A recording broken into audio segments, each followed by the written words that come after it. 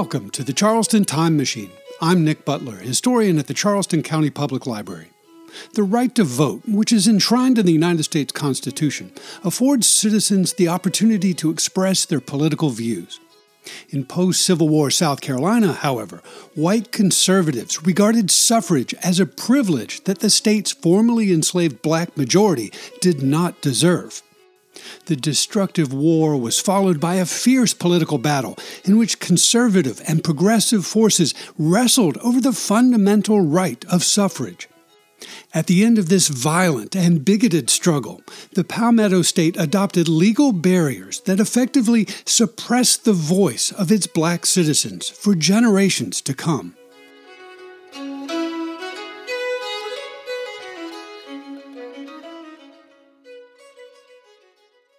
Voting in 21st century South Carolina is a relatively easy and painless activity that we often take for granted. Voter registration, for example, is simple and remains valid for a lifetime unless you change your address or your name.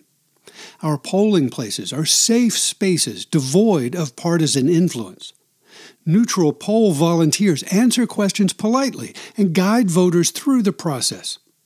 Electoral candidates are identified clearly on printed or electronic ballots, and we enjoy a moment of physical privacy when we cast our votes. These amenities are commonplace today, but that hasn't always been the case. The ease of modern voting is the result of more than a century of sustained efforts to eradicate traditions of systemic discrimination and secure free and equitable elections for all Americans. In this national struggle for voting rights, South Carolina was one of the most stubborn offenders. Between 1865 and 1965, conservative white South Carolinians pursued a number of practices and policies to prevent and discourage citizens of African descent from exercising their constitutional right to participate in the political system. To help promote a better understanding of this important legacy, I'm going to divide the long narrative of voter suppression in South Carolina into two contrasting chapters. This week, I'll focus on its rise in the late 19th century, and next week, I'll describe its decline in the mid-20th century. Let me be the first to point out that my summary of this very complex story omits thousands of interesting details and compresses a lot of nuanced interpretation. My goal is to provide a useful overview of a long narrative with emphasis on what I believe are the most salient points related to voter suppression. Scores of other writers have examined the events and characters in question with much greater depth than I can here. The text version of this podcast, found on the website of the Charleston County Public Library, includes a list of sources and titles recommended to anyone who wants to delve deeper into this topic. While traditions of racial discrimination in South Carolina date back to the founding of the colony in 1670, the history of systematic voter suppression in the Palmetto State commenced shortly after the advent of black suffrage 2 centuries later, in the 1860s. Having recently lost a war to preserve the institution of slavery, the conservative white South Carolinians who held elected office in 1865 created new laws to limit the rights and freedom of formerly enslaved people whom they regarded as non-citizens. The adoption of this so-called Black Code, combined with the state legislature's refusal to ratify the 14th Amendment of the U.S. Constitution, inaugurated a federal backlash that became known as Congressional or Radical Reconstruction. Between 1867 and 1876, the United States Congress and the U.S. Army applied political pressure to force white South Carolinians to acknowledge the civil rights of the state's black majority. This brief and ultimately unsuccessful campaign represented the first era of civil rights activity in the United States. Protected by strong federal oversight and the presence of the U.S. Army, thousands of black South Carolinians registered to vote for the first time in 1867 and instantly formed a numerical majority of the state's electorate. They affiliated themselves with the liberal Republican Party, in contrast to the majority of white South Carolinians who identified with the conservative Democratic Party.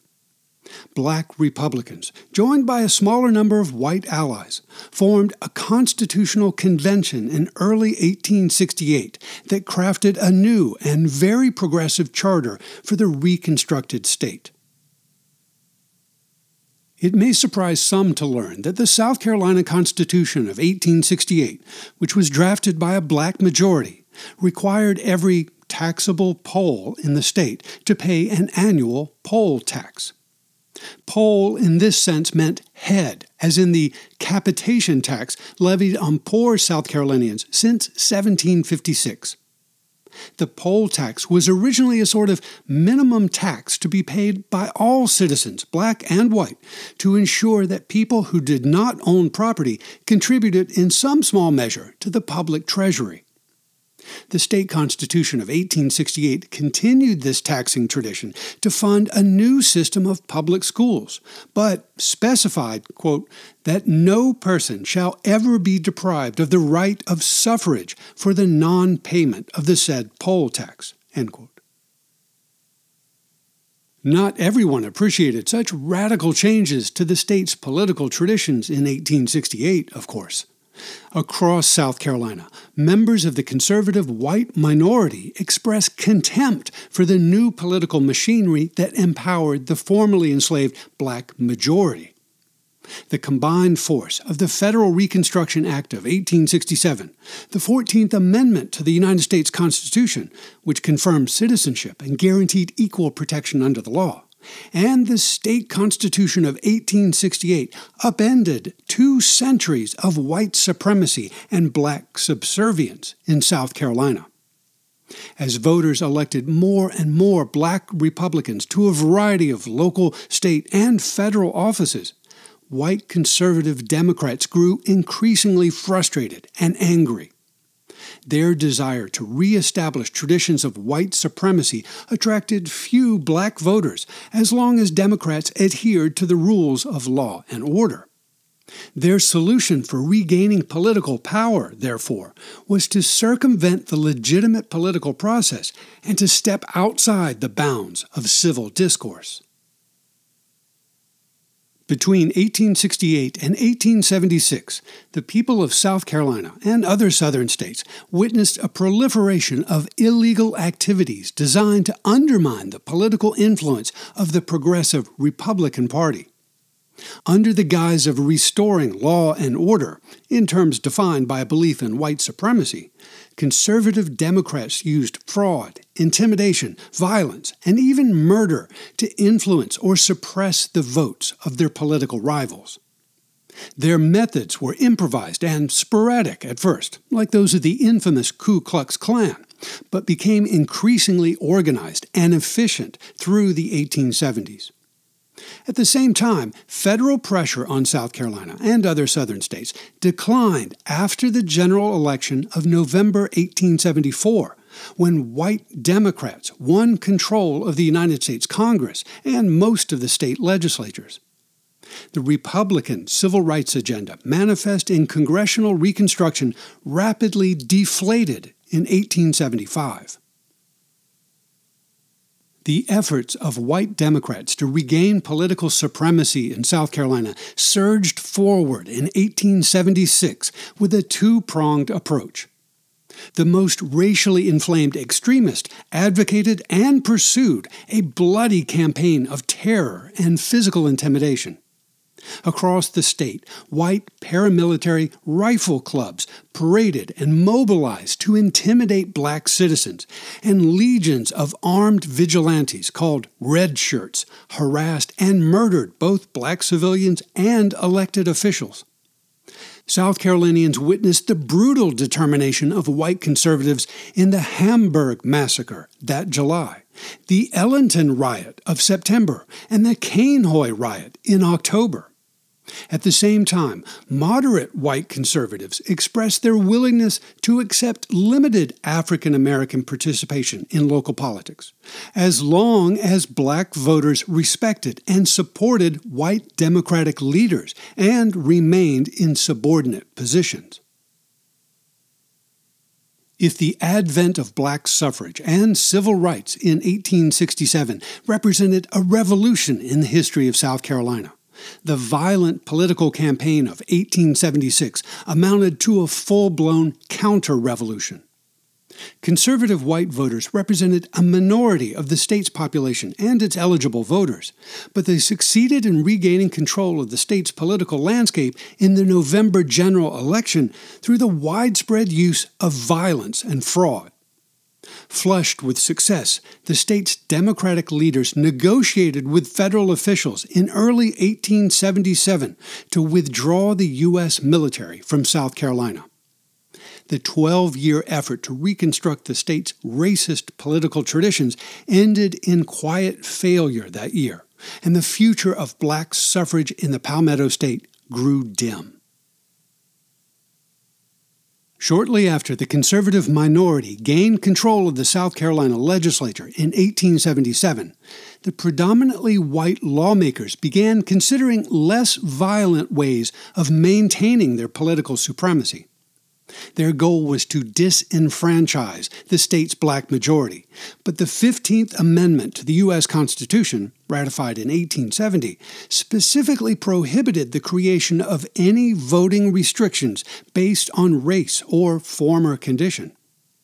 Although the federal Constitution explicitly confirmed the right of formerly enslaved men to vote, it also allowed each state to regulate its own elections.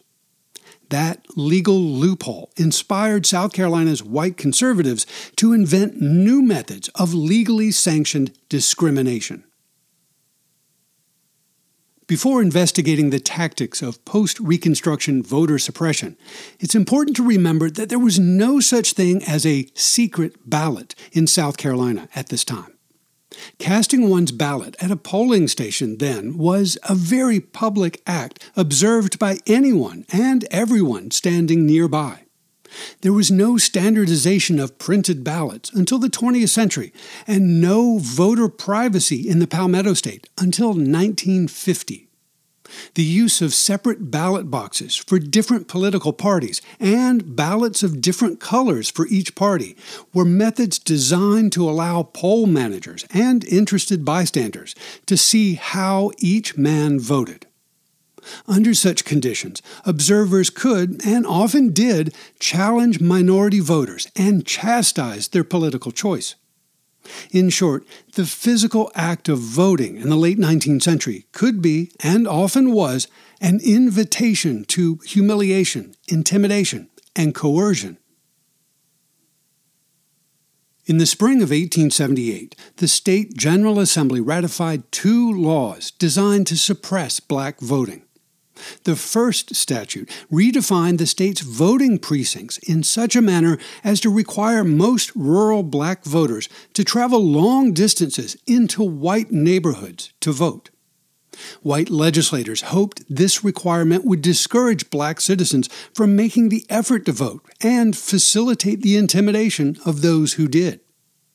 The second law created a system of dual ballot boxes to be used at general elections, one for local and state candidates and another for federal candidates. Any ballots placed in the wrong box were automatically voided, making it imperative for voters to have the ability to read the labels on the ballot boxes. This 2-box system empowered poll managers to influence the course of the election. They might choose to assist illiterate white voters or to harass and mislead illiterate black voters at their discretion. The 2-box balloting system of 1878 proved moderately effective in dampening black suffrage, but it also provided illiterate voters with a 50% chance of casting their ballot successfully. To improve their discriminatory efforts, the predominantly white legislature overhauled the state's election laws in February 1882.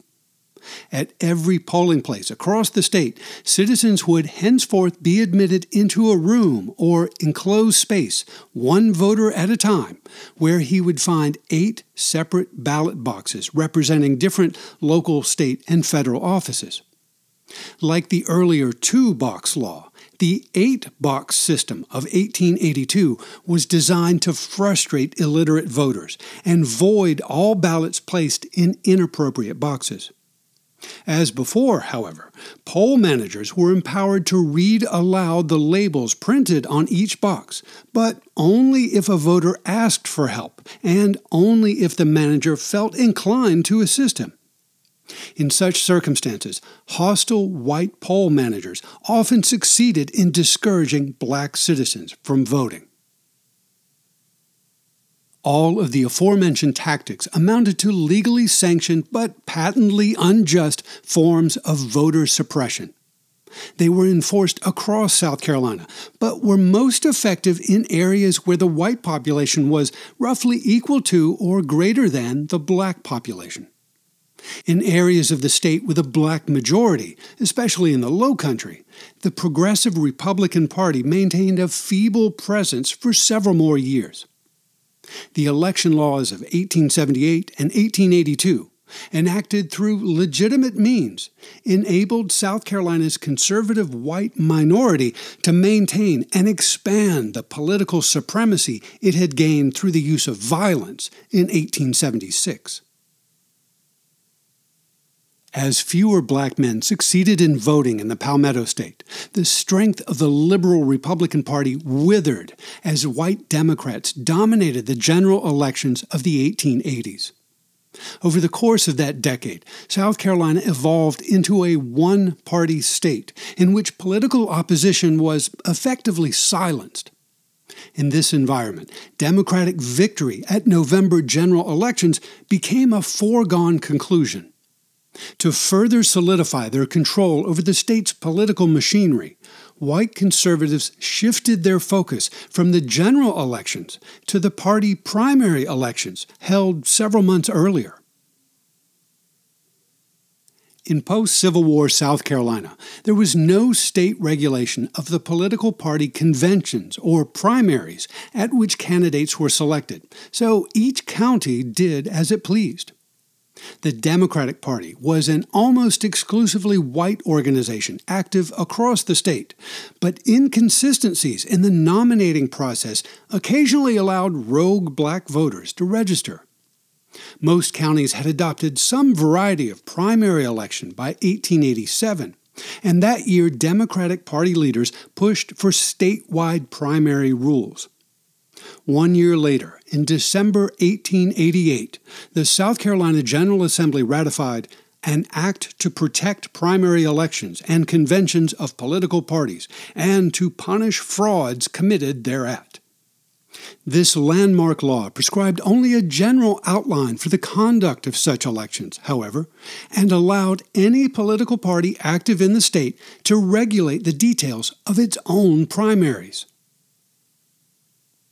The purpose of the regulatory freedom in the 1888 primary law was to allow political parties to determine their own membership and thereby exclude black voters from primary elections.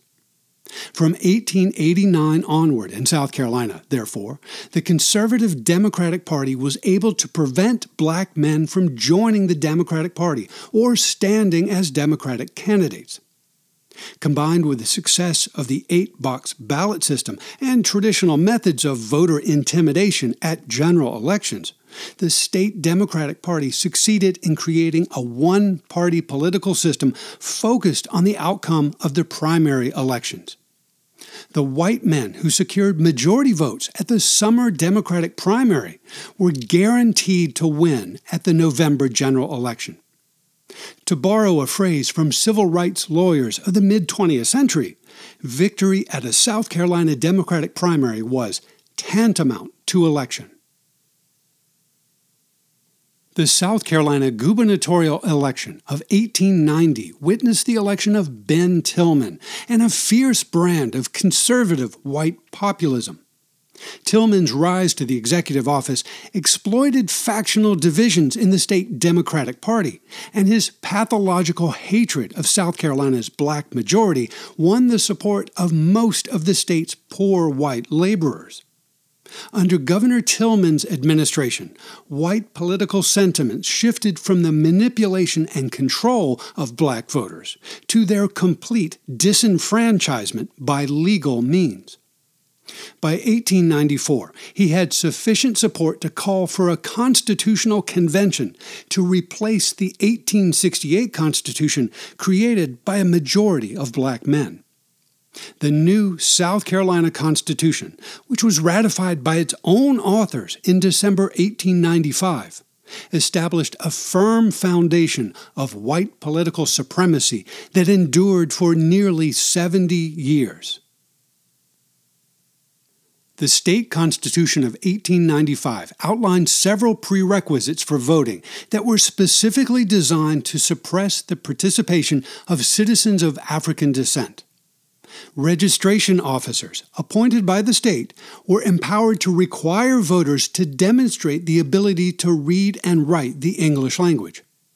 To raise the bar even higher, the Constitution required prospective voters to read, write, and/or explain sections of the state constitution on demand. This requirement could be waived, however, if the voter owned property valued at $300 or more, a substantial sum at the time.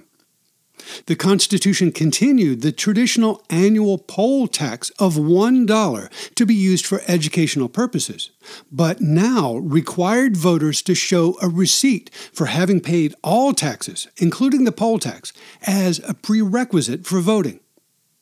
By mandating segregated schools for white and black children, the South Carolina Constitution of 1895 also institutionalized the legal fiction of separate but equal across the state.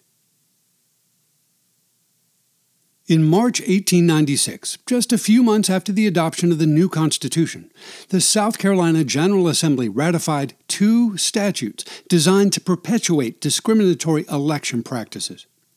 The first law, relating to general elections, established a modified version of the 8-box law of 1882. Voters wishing to cast ballots for local, state, and federal offices were required to navigate alone through a room filled with multiple marked boxes and deposit their ballots in the correct slots without assistance. Ballots placed in the wrong box would not be counted. The second law of 1896 confirmed and extended the protection of primary elections. To ensure that black voters, or any political rivals, could not interfere with the primaries, the new law empowered every political candidate to appoint poll watchers to protect his interest at any and every precinct. The techniques of legal disenfranchisement enshrined in the state constitution of 1895 cemented the power of conservative white Democrats over the Palmetto State. The liberal Republican Party, supported by the state's black majority and a handful of white voters, was still free to hold its own primaries and endorse candidates to stand at general elections. But the state's literacy requirement, poll tax, and legally established policies of voter intimidation blunted the impact of any political dissent. If, by some chance, a black South Carolinian managed to register to vote in a Democratic primary, he would meet a phalanx of white party operatives ready to deny his suffrage. Such blatant exclusion was perfectly legal because state law viewed the Democratic Party as a private club that was empowered to determine its own membership and rule its own behavior. Federal authorities in Washington might have denounced such laws as unconstitutional, but the pendulum of national politics had swung to the right by the mid-1890s. As the infamous Supreme Court decision of Plessy v. Ferguson demonstrated in 1896, the majority of the nation chose to ignore the perpetuation of systemic discrimination in the former Confederate states. In the 3 decades following the American Civil War, South Carolinians fought an internal battle between the creation of a new, equitable society and the perpetuation of the discriminatory status quo antebellum. At the heart of this struggle was the right to suffrage, the right to have a voice in the political system of self-government. Without suffrage, people lack representation, and people who lack representation become marginalized. Their needs, their concerns, and their dreams are largely ignored. The result of South Carolina's post-war struggle over the right to suffrage was the creation of a deeply segregated, highly unjust society in which conservative white lawmakers ruled as the self-appointed paternalistic caretakers of the state's impoverished and disenfranchised black majority. Historians describe this phenomenon as the era of Jim Crow politics, in which most white Southerners viewed Americans of African descent as ignorant, lazy, dependent caricatures rather than as fellow citizens. That prejudicial stereotype was wildly inaccurate, of course, but the painful and ultimately unsuccessful post-war campaign for civil rights taught many black Southerners to keep their heads down and mind their place in a hostile society. At the end of the 19th century, many black South Carolinians viewed voting as a highly dangerous and futile activity. The barriers and risks associated with voting were simply too high by 1896, and the number of registered black voters across the state steadily declined. As I observed at the beginning of this program, voting in 21st century South Carolina is now a relatively simple and safe activity. So what changed to improve this important aspect of civil life? Today, we often look back with pride and thank the brave activists of the 1950s and 1960s, like Dr. Martin Luther King Jr., Reverend John Lewis, Septima Clark, and many others who campaigned to secure full and equal civil rights for Americans of African descent. As remarkable and praiseworthy as that movement was, however, it wasn't solely responsible for destroying Jim Crow. The first cracks appeared decades earlier. The beginning of the second great American civil rights movement in the 1950s was preceded by an important series of subtle legal changes that gradually eroded the traditions of voter suppression in South Carolina and other southern states. In the years leading up to the success of Brown v. Board of Education in 1954, evolving national attitudes forced South Carolina lawmakers to reassess their commitment to white political supremacy and racial segregation. As a result of their unrepentant self-reflection, barriers to black voting quietly disappeared. Next week, we'll explore the obscure 20th century milestones that marked the decline of disenfranchisement and presaged the success of the civil rights movement in the Palmetto State.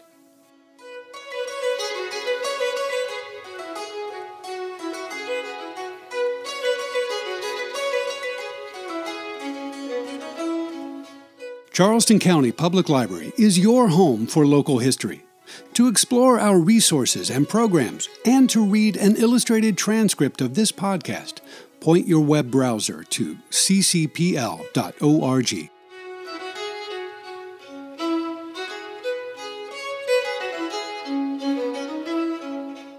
Thanks for listening to the Charleston Time Machine.